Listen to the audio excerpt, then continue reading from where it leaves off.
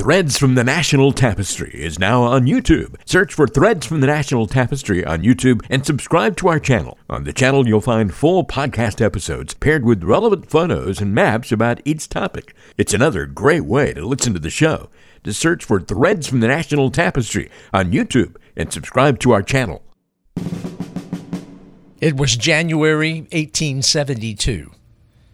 In Lexington, Virginia, and on the campus of recently renamed Washington and Lee College, former Confederate Lieutenant General Jubal Anderson Early was on a mission to venerate R.E. Lee and to give Southerners a positive spin on their defeat, not only to address the recent past, but to arm them and their descendants with, as he and his disciples put it, a correct narrative of the war. This is the story of an ideology that simmers even to this day. This is the story of the creation and foundations of the lost cause. The last 5 letters of history spell story, and that's exactly how history should be taught. Numbers and dates have no soul. Such presentations fall flat, for history is alive and relevant. Welcome to Threads from the National Tapestry, stories from the American Civil War. This series will feature events and people from that period and will strive to make you feel as if you were there, to show that history is indeed a story. In January of 1864, Confederate Major General Patrick Cleburne saw the handwriting on the wall.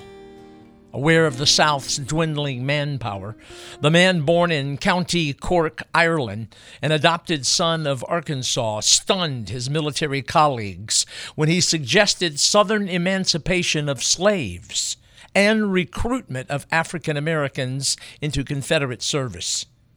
When met with immediate and outrageous indignation, he, fearing eventual Southern defeat, took pen and paper and wrote, "Every man should endeavor to understand the meaning of subjugation before it is too late.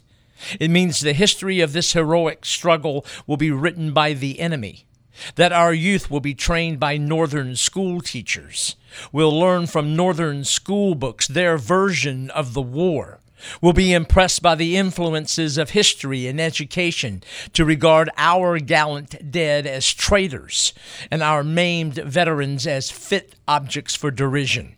It is said slavery is all we are fighting for, and if we give it up, we give up all. Even if this were true, which we deny, slavery is not all our enemies are fighting for. It is merely the pretense to establish sectional superiority and a more centralized form of government, and to deprive us of our rights and liberties." By the spring of 1865, Cleburne's fears were taking on reality. The Federal Union was victorious and occupied a devastated land. By March of 1867, radical Republicans controlled Congress and Reconstruction. Convinced of Southern insolence and animosity, the former Confederacy, save Tennessee, was divided into 5 military districts and reduced to territorial status. Southern passage of black codes and re-election of many ex-Confederates to local, state, and federal offices forced the heavy hand of a Congress that believed it had to not only win the war, but the peace. A song written in 1866 expressed the post-war sentiments of many ex-Confederates. Written by Major James Randolph, who served on Jeb Stuart's wartime staff, his incendiary lyrics captured what many in Congress feared. His 12th and final verse went, "And I don't want no pardon for what I was and am. I won't be reconstructed, and I don't care a damn." One ex-Confederate officer was the seething, living, breathing embodiment of that last verse, Jubal Anderson Early.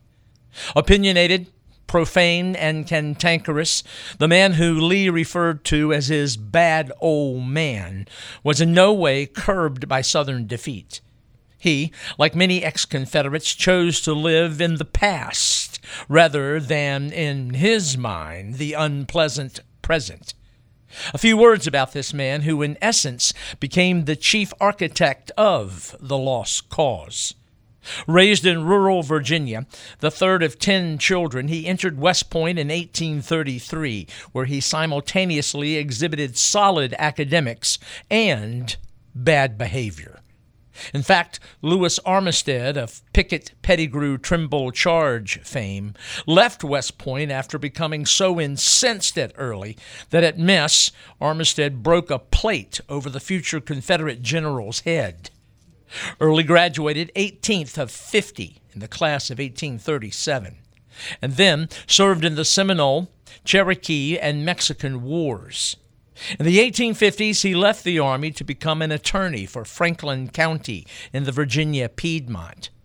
In 1861, he, a conservative Whig, attended the Virginia Secession Convention and voted not to secede because he represented an area that had tobacco ties with northern markets. However, his belief that the federal government did not have the right to send soldiers into Virginia without that state's permission pushed him over the edge. Committed to the Old Dominion and the Confederacy's cause, he led the 24th Virginia into war. He exhibited solid leadership, and that brought him rapid promotion. Others found him blunt, and that meant that while he was respected, he was not well liked. The Ishmael of the Confederacy once admitted, "I was never what is called a popular man." With dark eyes, beard, and dirty white hat topped with black plume, he had a hunched-over manner that made him look, as one soldier put it, as solemn as a country coroner going to his first inquest. Indeed, he was stooped, a condition brought about by a severe rheumatic condition which he contracted during the Mexican War. The ailment meant pain, and that made him constantly irritable. He spat tobacco and with a high piping voice swore with reckless abandon. He was the only man who dared curse in Robert E. Lee's presence, and his commander tolerated it because Early was so dependable. From command of a division, he rose to Corps Command in May of 1864 and was charged with defending the Shenandoah Valley. He did more than defend. Like Jackson in 1862, with whom he had served, Early cleared the valley of federal presence, and with only a force of some 14,000, even threatened Washington City. Though he had nowhere the number of troops to besiege or capture the capital city, he took solace that, as he put it, "We haven't taken Washington, but we scared Abe Lincoln like hell." Withdrawing his force to the Shenandoah, the Second Valley Campaign continued. Though there was some success, by October of 1864, Early's force was all but destroyed by Major General Philip Sheridan, who then burned and wrecked the aptly named breadbasket of the Confederacy. For that reverse, Early was criticized bitterly, so much so that Lee did something he did only once. In March of 1865, the leader of the Army of Northern Virginia relieved him of Corps Command. The timing did, however, spare Early the humiliation of surrender at Appomattox. When he learned of Lee's surrender, he headed west with the intent to join Confederate forces in the Trans-Mississippi Theater. However, en route, he learned of their capitulation and opted for self-exile. He did so, as he put it, to get out from the rule of the infernal Yankees. "I cannot live under the same government with our enemies. I go, therefore, a voluntary exile from the home and graves of my ancestors to seek my fortunes anew in the world." He fled successively to Texas, Cuba, Mexico, and Canada. He lived off checks sent to him by family and friends. While in Mexico, he crossed pens with an old adversary, Philip Sheridan. Foreshadowing his tone and position in the near future, he and his Shenandoah Valley opponent disputed battle strengths and casualties during their confrontations. Sheridan stated that Early lost nearly 27,000 men. Early countered that his force never consisted of more than 14,000 and therefore could never have sustained the losses Sheridan trumpeted. Early's numbers were actually more accurate, and in his mind sustained the honor of his outnumbered Confederates. But winning the argument was only a means to a greater end, and that was to compile a written record aimed at educating contemporary and future generations. While in Canada, he fumed bitterly over events in the United States and declared, "I have got to that condition that I think I could scalp a Yankee woman and child without winking my eyes." It was there in Canada he published his version of the Second Valley Campaign. Published in 1866, it was entitled A Memoir of the Last War of the War for Independence in the Confederate States of America. His slanted 125-page perspective was the first printed narrative by a Southern general. It would be the first of many printed accounts, recollections, defenses, and accusations, for Jubal Early understood the power of the printed word. He considered relocating to New Zealand, where he would continue to write. But on Christmas Day, 1868, something occurred that changed his mind. President Andrew Johnson issued a blanket pardon to all former Confederate leaders. With the door opened, Early returned to Virginia and in 1869 moved to Lynchburg, where he picked up his law practice. He may have been back in the States, but he was most certainly unvanquished, as this next story illustrates. Soon after his return to Lynchburg, he was surprised to learn of newspaper speculation that he was a candidate for governor of Virginia. He crushed that rumor by writing to the editor, "If I were made governor, I would have the whole state in another war in less than a week." Always dressed in Confederate gray suits, he maintained his unreconstructed posture and made it his life's mission to keep the memory of the Confederacy alive. Interestingly, his old boss, R.E. Lee, helped to kickstart Early's crusade. Despite Lee's decision to relieve him of command, Early never spoke negatively of his commander. And despite the decision forced upon him, Lee, in turn, appreciated Early's ability and displayed fondness for his bad old man. It is a fact that among Lee's corps commanders, 2 were given more dangerous and difficult assignments than any other, and those 2 were Stonewall Jackson and Jubal Early. In November of 1865, Early received a letter from Lee that, as we just mentioned, very likely sparked his desire to write his own memoirs. Lee hoped to write a history of the Army of Northern Virginia, but the loss of official papers during the hectic retreat from Richmond and Petersburg to Appomattox left him without documentation. Lee needed whatever materials Early still had in his possession. 7.5 months earlier, Lee, thanks to Colonel Charles Marshall, who drafted the address, made mention of the Union's overwhelming resources and numbers in his farewell address. Now, to document that belief, Lee asked his old lieutenant about Confederate numbers at the principal battles between May 1864 and April 1865. "My only object," wrote Lee in language Early would echo for the rest of his days, "is to transmit, if possible, the truth to posterity and do justice to our brave soldiers."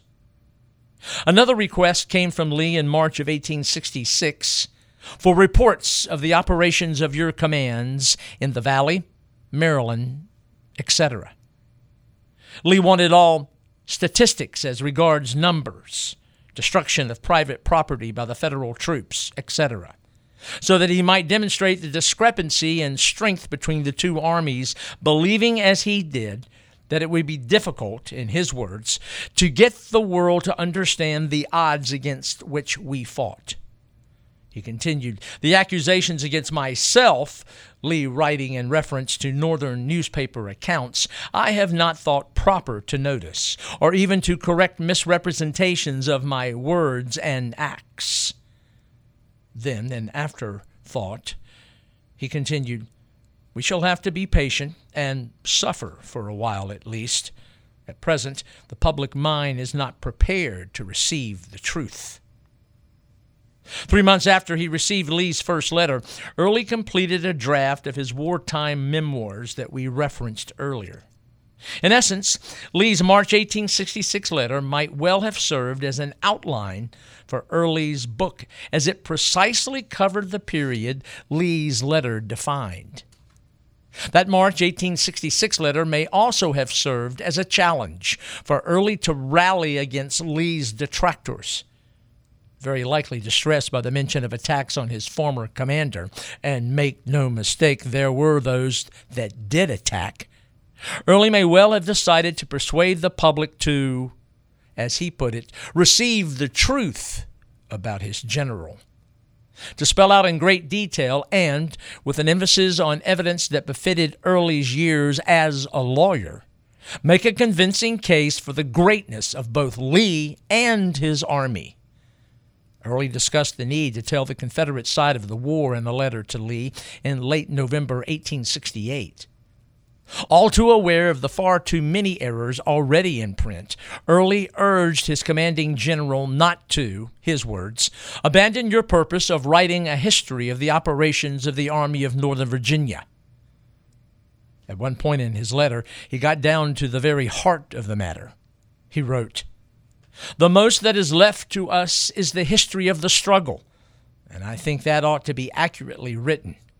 We lost nearly everything but honor, and that should be religiously guarded." And let's be honest, in this crusade, Jubal Early also sought to guard and protect his own long-term military reputation. As he wrote to another ex-Confederate officer, "The most important books of all are those put into the hands of the rising generation."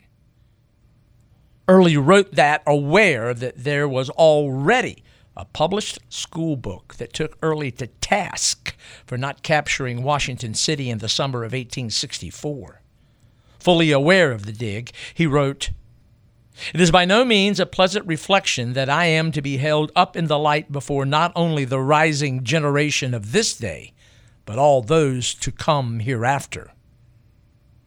With that, he put other Confederate officers on the alert to stand at the ready, to correct versions of the war in print because, again his words, "we all know how hard it is to eradicate early impressions."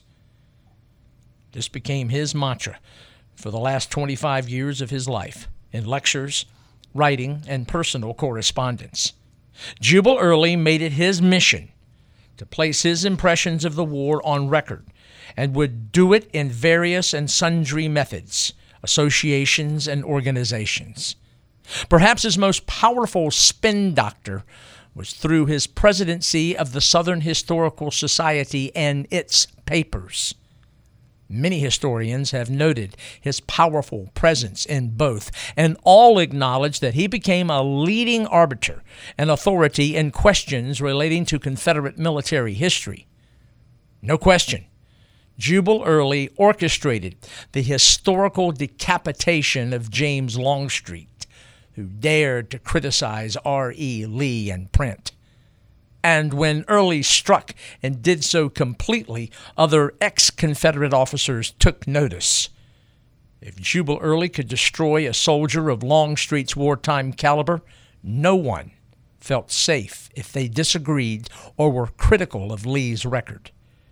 As one former Confederate artillerist, Robert Stiles, wrote, "As long as the old hero lived, no man ever took up his pen to write a line about the great conflict without the fear of Jubal Early before his eyes."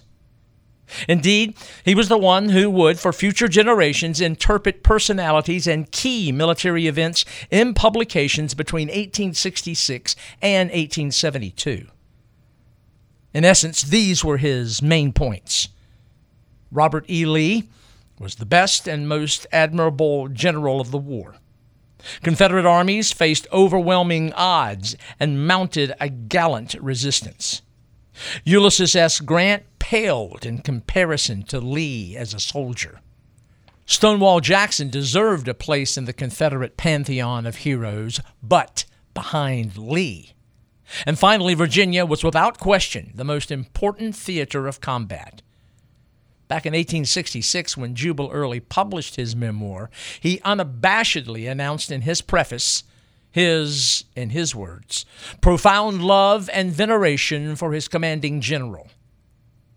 It is therefore not surprising that when Jubal Early learned of Lee's passing in October of 1870, he was crushed. Only weeks after his commander's death, he and determined veterans of the Army of Northern Virginia met in Richmond. Gathered in a Presbyterian church, their mission was to gain possession of the remains of their commander. They were incensed that they had been left out of the funeral activities in Lexington, Virginia. They were angry that Lexington had been chosen as the site for Lee's tomb, and that a commissioned Edward Valentine statue would also be located in the little Shenandoah Valley town. From that meeting in Richmond, the Lee Monument Association was created, and that group would not be satisfied until the main monument to their general was located in Richmond, where he would be, as they put it, accessible to all his boys.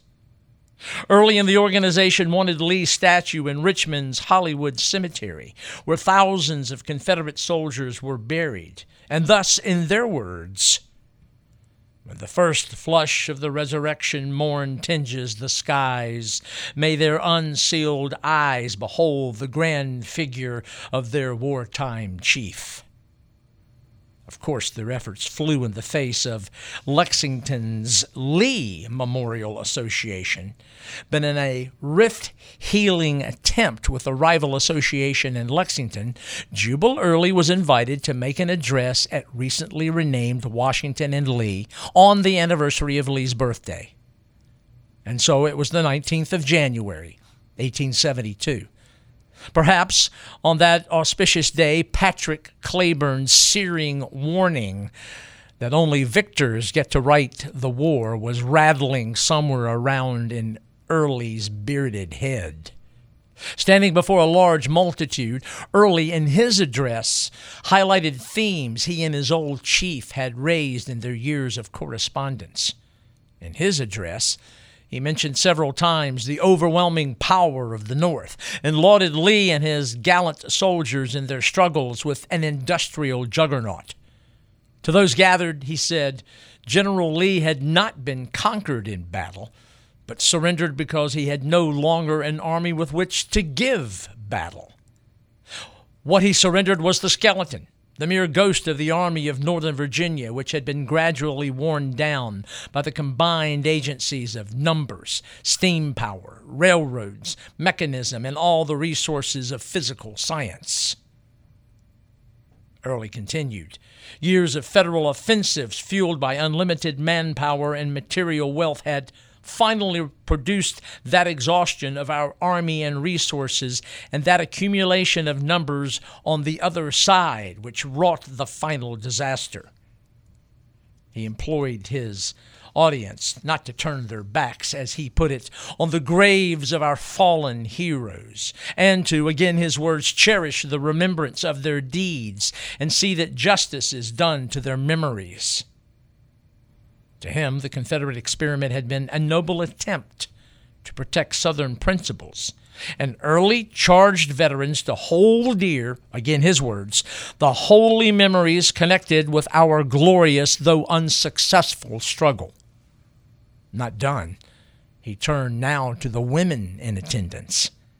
He felt confident that they would, in his words, continue to honor the brave dead and strew flowers on their graves. It would be their duty to instill the sentiments of honor and patriotism into the hearts of the rising and future generations, and teach them to venerate the memory, emulate the virtues, and cherish the principles of those who fell fighting for your homes, your all.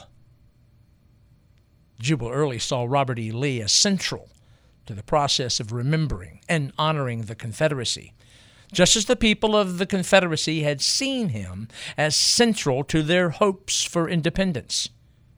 Early insisted, "It is vain work for us to check anywhere to a parallel to the great character which had won our admiration and love.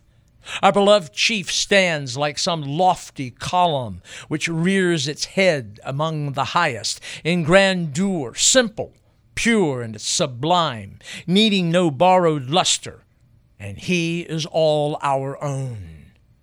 We have also a special duty to discharge. It is proper that the tomb of our beloved commander in this chapel is suitably decorated and honored. Let it be our especial charge to see that the pious work is accomplished, and let us also see that a monument to his glorious memory is erected at the Confederate Capitol, in defense of which his wondrous talents and sublime virtues were displayed, which shall proclaim to all the ages that the soldiers that fought under him remained true to him in death and were not unworthy to have been the followers of Robert E. Lee." When Jubal Anderson Early returned to his seat, he had initiated two powerful movements that were essentially one and the same: the rise of the Lee cultists and the birth of the Lost Cause. Now, the term itself, the Lost Cause, was not new. It first appeared in the title of an 1866 book written by Richmond Examiner editor and historian Edward A. Pollard. His work was entitled The Lost Cause, a new Southern history of the War of the Confederates. But it was to be Early's writings and orations in the 1870s that gave life to a movement that still serves as a long-standing literary and cultural phenomena. Most in Lexington that day, and all across the old Confederacy, embraced the major elements of Early's address, and they would be expanded upon and repeated endlessly by future Southern lecturers and writers of the post-war years. In no particular order, here are several of the more prominent foundations of the Lost Cause. Confederate generals like Robert E. Lee, Albert Sidney Johnston, and Thomas Jonathan Stonewall Jackson represented the virtues of Southern nobility and fought bravely and fairly.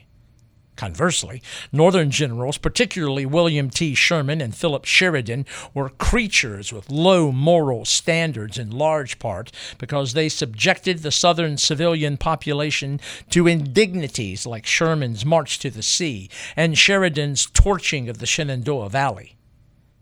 U.S. Grant does not escape criticism either, as much was written at that time about his drinking, and in battle, sending in wave after wave of Union soldiers. Lost Cause advocates believed him a soulless butcher. A passage in Jefferson Davis's The Rise and Fall of the Confederate Government highlights another Lost Cause tenet. Published in 1881, Davis wrote, "The servile instincts of slaves rendered them contented with their lot, and their patient toil blessed the land of their abode with unmeasured riches. Their strong local and personal attachment secured faithful service. Never was there happier dependence of labor and capital on each other. The tempter came like the serpent of Eden and decoyed them with magic word of freedom. He put in their hands and trained their humble but emotional natures to deeds of violence and bloodshed, and sent them out to devastate their benefactors." In other words, Davis believed slavery was a benign institution. Slaves were loyal, faithful, until corrupted by Northern presence and ideals. Then there's the very motivation for secession and war. Southern soldiers did not fight for what they believed was right. They battled for what they knew was right. Like the Greeks of old, men of the South fought for homes, the graves of their sires, and their native land. There's more to the lost cause. Losses on the battlefield were inevitable due to Northern superiority in resources and manpower. Also, losses occurred as a result of betrayal and or incompetence on the part of one of Lee's lieutenants. Depending on when and who you asked, that culprit might be George Pickett or Richard Stoddard Ewell or Jeb Stuart, Stonewall Jackson at the 7 Days Campaign, or immediately after the war, even Jubal Early. But not after the 1870s, for the ultimate villain was then James Longstreet at 2nd Manassas, and particularly at Gettysburg. Back to another element on the question of secession and war. The lost cause embraced states' rights rather than slavery for causation. Lost cause disciples believed the act of secession was a justifiable constitutional response to Northern cultural and economic aggression. Early's 1872 speech, which highlighted many of these just stated tenets, was widely distributed as a pamphlet and still stands as a classic lost cause tract. Equating Lee and the Confederacy, Early was vigilant in defense. To him, Lee's Achilles heel, Gettysburg, was an instance where his subordinates failed him. And it was certainly not he, Ewell, or Stuart, but James Longstreet, who failed to execute a sound plan of battle. The fall of Richmond and subsequent Confederate surrender were, in his words, consequences of events in the West and Southwest, and not directly from operations in Virginia. Ever alert, Early was always at the ready for anyone to challenge his assertions. For example, when Adam Badeau, Grant's military secretary during 1864-65, placed Union and Confederate numbers in early May 1864 at 98,000 Union and 72,000 Confederate, Early lashed out and characterized the article as part of, his words, a persistent and systematic effort to falsify the truth.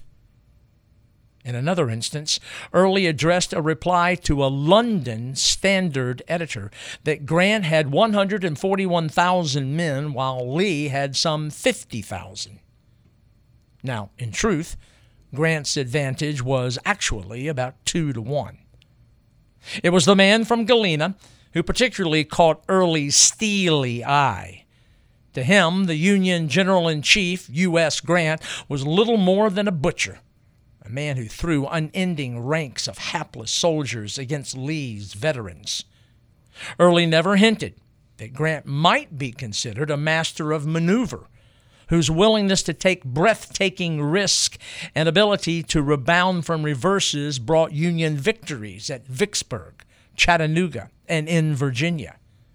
And make no mistake, in Early's writings, Western theater events were mentioned, but only occasionally. Rather than overly criticize Confederate officers and armies there, Early simply chose to overlook them. To him, Richmond and Virginia were the cockpits of the war, and for almost all his directives, the main organ for dissemination were the papers of the Southern Historical Society. It was convenient they were published in Richmond. Now, in spite of Early's literary avalanche on and about the lost cause, some added and some dared to counter. Other works, The Southern Bivouac in 1882 and The Confederate Veteran in 1893, sprang up in, respectively, Louisville and Nashville, but they never approached the impact the Southern Historical Society's papers had on influencing historians, and therefore, and this is important, the interpretation and writing in the future about the war. No question, ever since the Southern Historical Society began its mission to tell their story, legions of historians and other writers have mined the 52 volumes of its papers for material on the Confederate war effort. And in doing so, the lost cause interpretation gained wide acceptance in the 19th century and still lingers in the 21st. The intoxicating power, Well, indeed, several of the Lost Cause premises are based in part on fact. Robert E. Lee was a gifted soldier who inspired and led an army in unbelievable victories. Confederate forces did have to contend with serious disadvantages in numbers and materiel. And there were more than a few in the North who complained of Grant's hammering tactics in 1864. Stonewall Jackson served Lee incredibly well as a lieutenant, and most people at the time, Northern, Southern, and European, did view Virginia as the crucial cockpit of the war, as have a number of historians since. The distortions resulted when early and other Lost Cause disciples denied that Lee had any faults or lost any battles, focused on Northern numbers and material superiority, but ignored Confederate advantages, denied Grant any virtues or greatness, and paid attention to the rest of the Confederacy only when convenient to explain Southern failures in Virginia. And to dismantle more of the Lost Cause's foundation, we know that slaves were not complacent and happy in their subservient condition, and states' rights was nothing more than a cover for protecting the thing that drove the landed and aristocratic elements to call for secession in the first place. And that was to protect their private property, which included their slaves.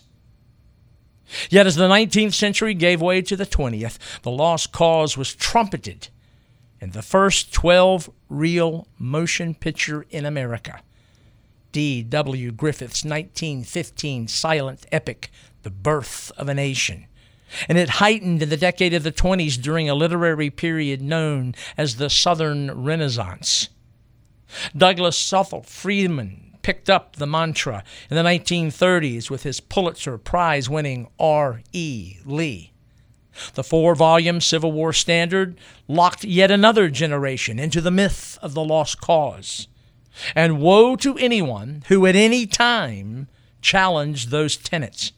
For example, Alan T. Nolan's 1996 Lee Considered, General Robert E. Lee and Civil War History, followed a path first paved by Thomas L. Connolly, who penned a 1977 work entitled The Marble Man, Robert E. Lee and His Image in American Society.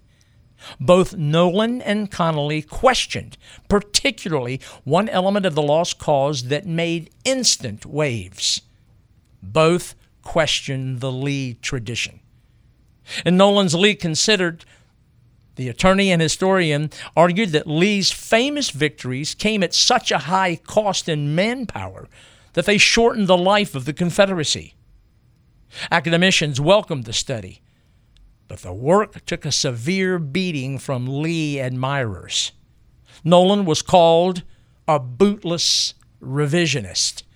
And in Jubal Early-like language, one retired military leader read Nolan's work and then reached out to Civil War scholars with the following: I call upon every true student of the Civil War, every son and daughter of the veterans of that war, both North and South, and every organization formed to study, research, reenact, preserve, and remember our Civil War heritage, not to purchase Nolan's book. If you have it already, burn it, as it is not worth recycling. UNC writer-in-residence, former naval officer and historian Thomas B. Buell, felt the same heat when his 1997 work entitled The Warrior Generals, Combat Leadership in the Civil War, dared to show that Lee was prone to mistakes, was human, vulnerable, and though it may be one of the best-selling historical novels about the war, Michael Shara's 1974 The Killer Angels went so far as to make James Longstreet his Southern hero and portrayed Lee as sickly and overly aggressive. Shara was skewered by Lee loyalists, even to the point that he was not welcomed by business owners in the town he reintroduced to an entire nation, Gettysburg. Yes, Jubal Early probably bored a few feet out of his grave. But not to worry, Jubal, for there have been far more works that ride to the Lost Cause rescue. For example, the man who wrote the 1986 work Forrest Gump, novelist and nonfiction writer Winston Groom, wrote a book published in 1995 entitled Shrouds of Glory, From Atlanta to Nashville, the Last Campaign of the Civil War. Though he chose to write about the war outside of Virginia, he paid respect to Early and Freeman when his narrative included numerous glowing references to Lee and Jackson and noted Grant's inability to, despite superior manpower, defeat his wily foe. To him, Grant was a butcher, a murderer. But what of other elements in the legacy of the Lost Cause, and what of contemporary takes by historians on Jubal Early's creation? Well, first, some debunking of other elements of the Lost Cause. The assertion that slavery was insignificant in causing secession is absolutely preposterous and does not stand up when one reviews 19th century American political history. Although the issue may have been muted throughout the early years of this country's history, slavery, expansion, and sectionalism walked hand in hand, beginning with the Missouri Compromise in 1820. Indeed, that controversy was the first time the issue of slavery was directly addressed before the houses of Congress. Over the course of the next 3 decades, slavery reared its ugly head repeatedly over the location of a transcontinental railroad, the gag rule, in the debates over admission of each and every new state, the Wilmot Proviso, the Mexican War, its existence in the District of Columbia, the Compromise of 1850, the Kansas-Nebraska Act and popular sovereignty, the rise of the Republican Party, the splitting of the Democratic Party, the dispute over the admission of Kansas, and the repeated mention of slavery in numerous state secession ordinances. Future Confederate President Jefferson Davis frequently spoke to the United States Senate about the significance of slavery in the South and warned of secession if what he perceived as Northern threats to the institution continued. And his vice president, Alexander H. Stephens, in a noteworthy speech in Charleston, characterized the great truth of slavery, calling it the foundation and cornerstone of the Confederacy. Even the Confederate Constitution confirmed the importance of slavery and its protection when Article 1, Section 9, and Article 4 provided for the protection of the right of property in slaves. And to repeat, slaves were not benign, happy darkies existing under the watchful and paternalistic eyes of their masters. The system was beastly, cruel, dehumanizing, and quite simply, no one listening to this podcast would want themselves or their children to exist in such a state. Now, addressing the so-called unity of the Southern position which the Lost Cause professes, I personally have always believed that Southerners made lousy Confederates. Simply put, there was no united Confederate front, particularly in eastern Tennessee, western North Carolina, and even more noteworthy, Virginia, where its western counties seceded from pro-secession Virginia to form West Virginia. No question, throughout the 11 Confederate states, draft dodgers, lukewarm Confederates, and Unionists were divisive. Then, as Confederate shadows lengthened, there was more fracturing when the Confederate government had to resort to drastic measures in an effort to resist and defend. In short, a region and people that trumpeted states' rights watched its government turn to measures that smacked of federalism. One might wonder, what was the driving force for the creation of the Lost Cause in the first place? Yes, we know Lee and Early wanted to tell their side of the story, but there's more. As Princeton's Pulitzer Prize-winning historian James M. McPherson wrote, the South was not only invaded and conquered, it was utterly destroyed. By 1865, the Union forces had destroyed 2/3 of the assessed value of Southern wealth, 2/5 of the South's livestock, and 1/4 of her white men between the ages of 20 and 40. More than half the farm machinery was ruined, and the damages to railroads and industries were incalculable. Southern wealth decreased by 60%. Leaders of such a catastrophe had to explain, to make account for that, for themselves in making decisions that led to secession and war. Justification was required. As ex-Confederate officer Clement A. Evans of Georgia rationalized, "If we cannot justify the South in an act of secession, we will go down in history solely as a brave, impulsive, but rash people who attempted in an illegal manner to overthrow the Union of our country." Yale professor of history Rollin G. Osterweiss wrote, "The legend of the Lost Cause began as mostly a literary expression from the despair of a bitter, defeated people over a lost identity. It was a landscape dotted with figures drawn mainly out of the past. The chivalric planter, the magnolia-scented Southern belle, the good, gray Confederate veteran, once a knight of the field and saddle, and obliging old Uncle Remus. All these, while quickly enveloped in a golden haze, became very real to the people of the South, who found the symbols useful in the reconstituting of their shattered civilizations. They perpetuated the ideals of the Old South and brought a sense of comfort to the new." The University of Virginia's noted emeritus historian Gary Gallagher added, "The architects of the Lost Cause acted from various motives. They collectively sought to justify their own actions and allow themselves and other former Confederates to find something positive in all-encompassing failure. They also wanted to provide their children and future generations of white Southerners with, as they hoped would be, a correct narrative of the war." Astute Northern observers witnessed this creation at its inception.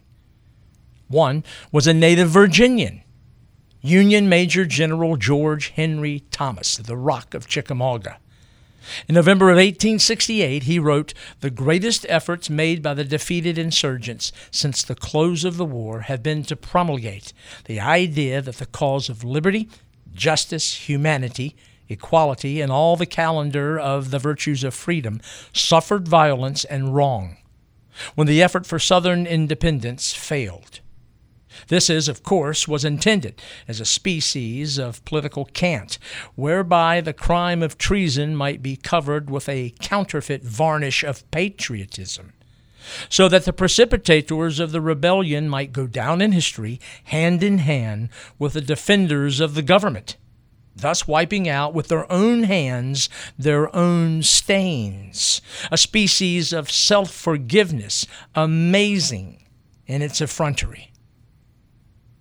Another Northerner who attacked one of the pillars of the Lost Cause, the adoration of Robert E. Lee, was no surprise here, Frederick Douglass, who, when noting friendly treatment of the Southern general by Northern newspapers, complained, "Is it not about time that this bombastic laudation of the rebel chief should cease? We can scarcely take up a newspaper that is not filled with nauseating flatteries of the late Robert E. Lee." Let's return to a more recent observer, the same Allen T. Nolan, who was attacked for being critical of Lee. Nolan believed the Lost Cause did more than just provide a salve for the South, but in his words, facilitated the reunification of the North and South.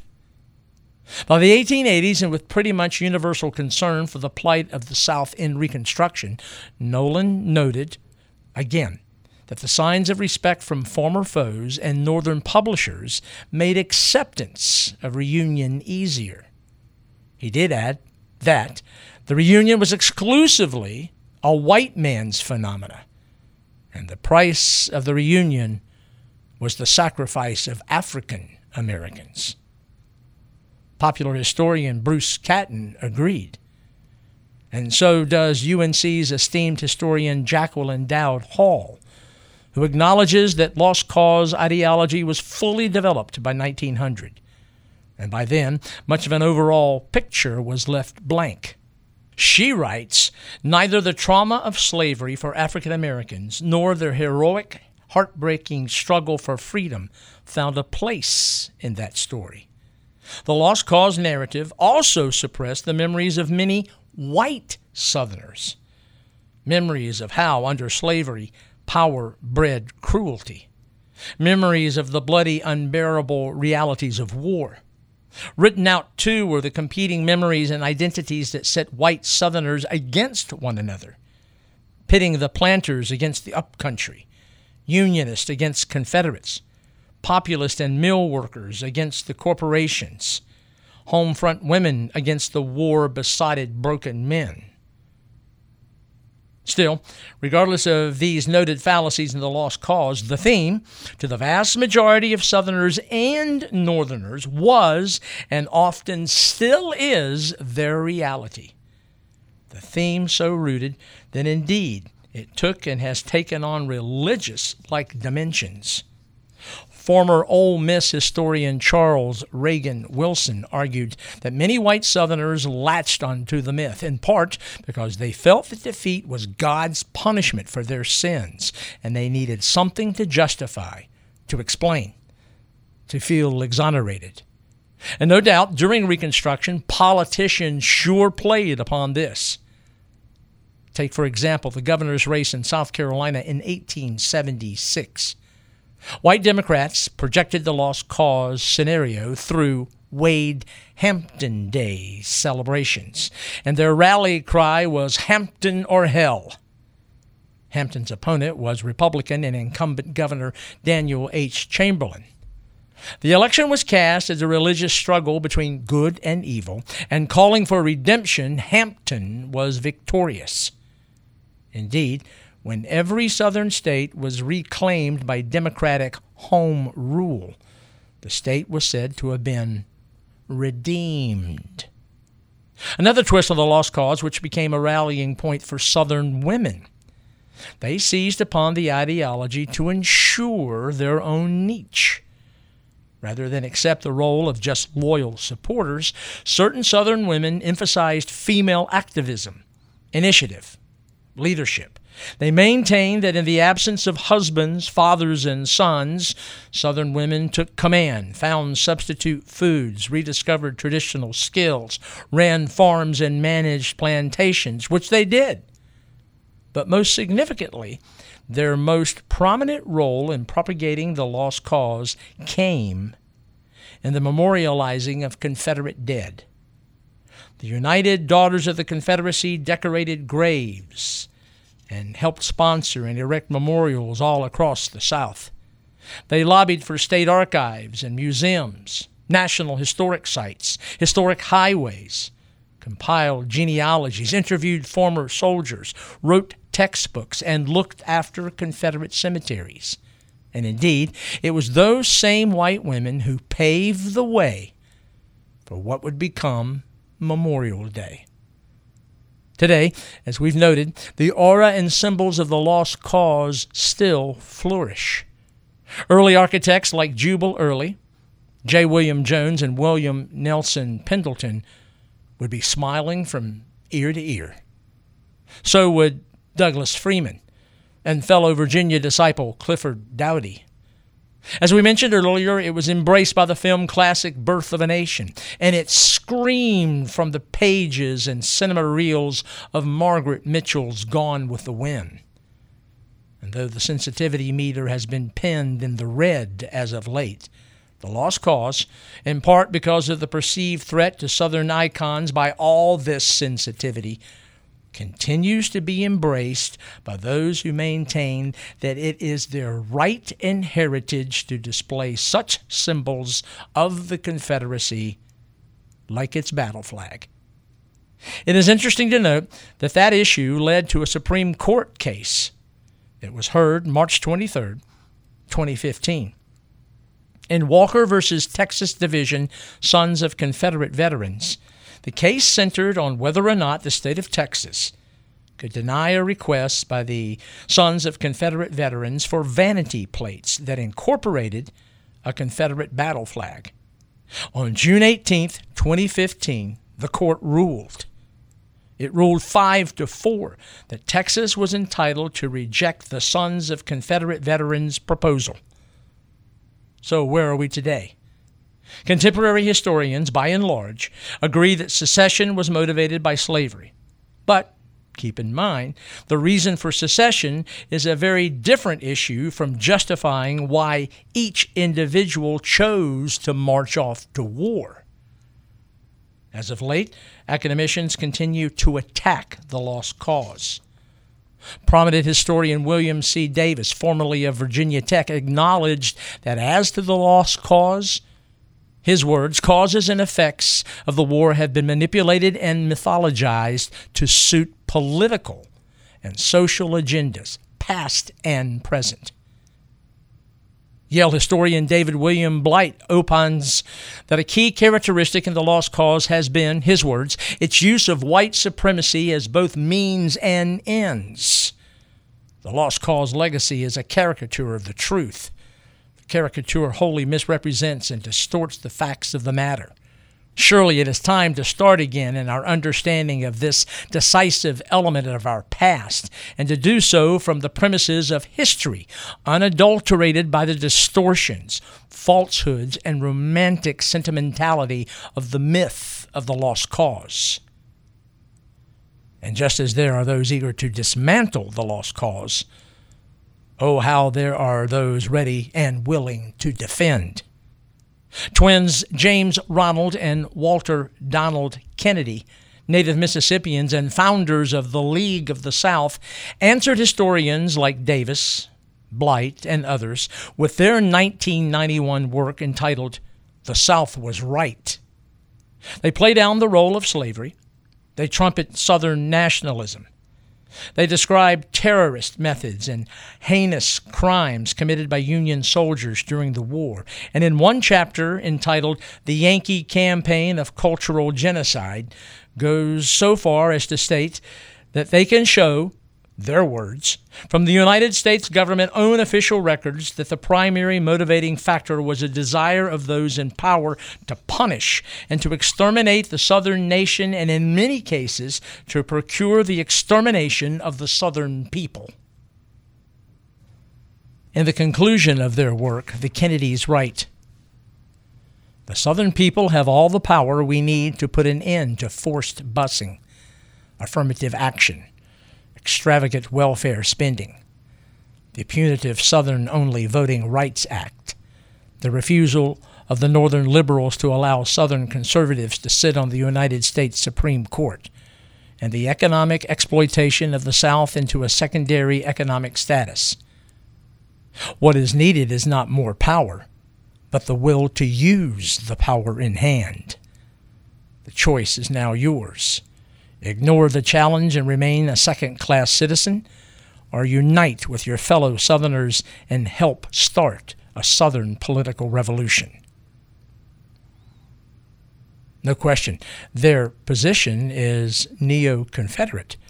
But in spite of academicians and so-called experts on each side of the equation, in the popular mind, the lost cause still holds sway, and it is more than a regional phenomenon. It's national. Indeed, as often noted when debate centers on the American Civil War, the wounds still bleed.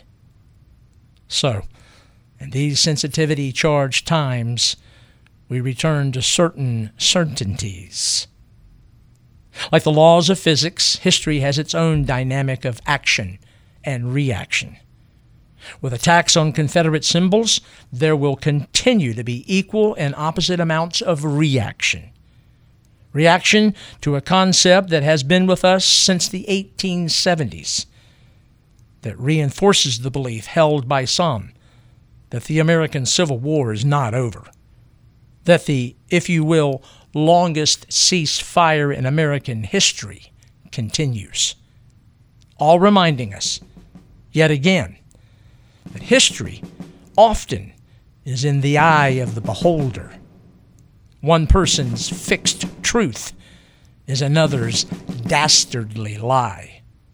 All of it bringing to mind Napoleon Bonaparte's observation that history is a set of lies people have agreed upon.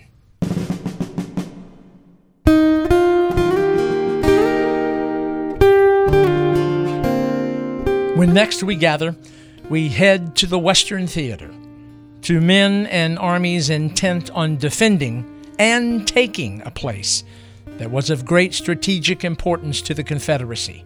Indeed, the last great Southern citadel on the Mississippi River. Next time, we tell the remarkable stories of Confederate defense and Union schemes to open the Mississippi River, and in doing so, splitting the Confederacy. Next time, the story of Vicksburg. Over the years, we at Threads from the National Tapestry have appreciated all our patrons.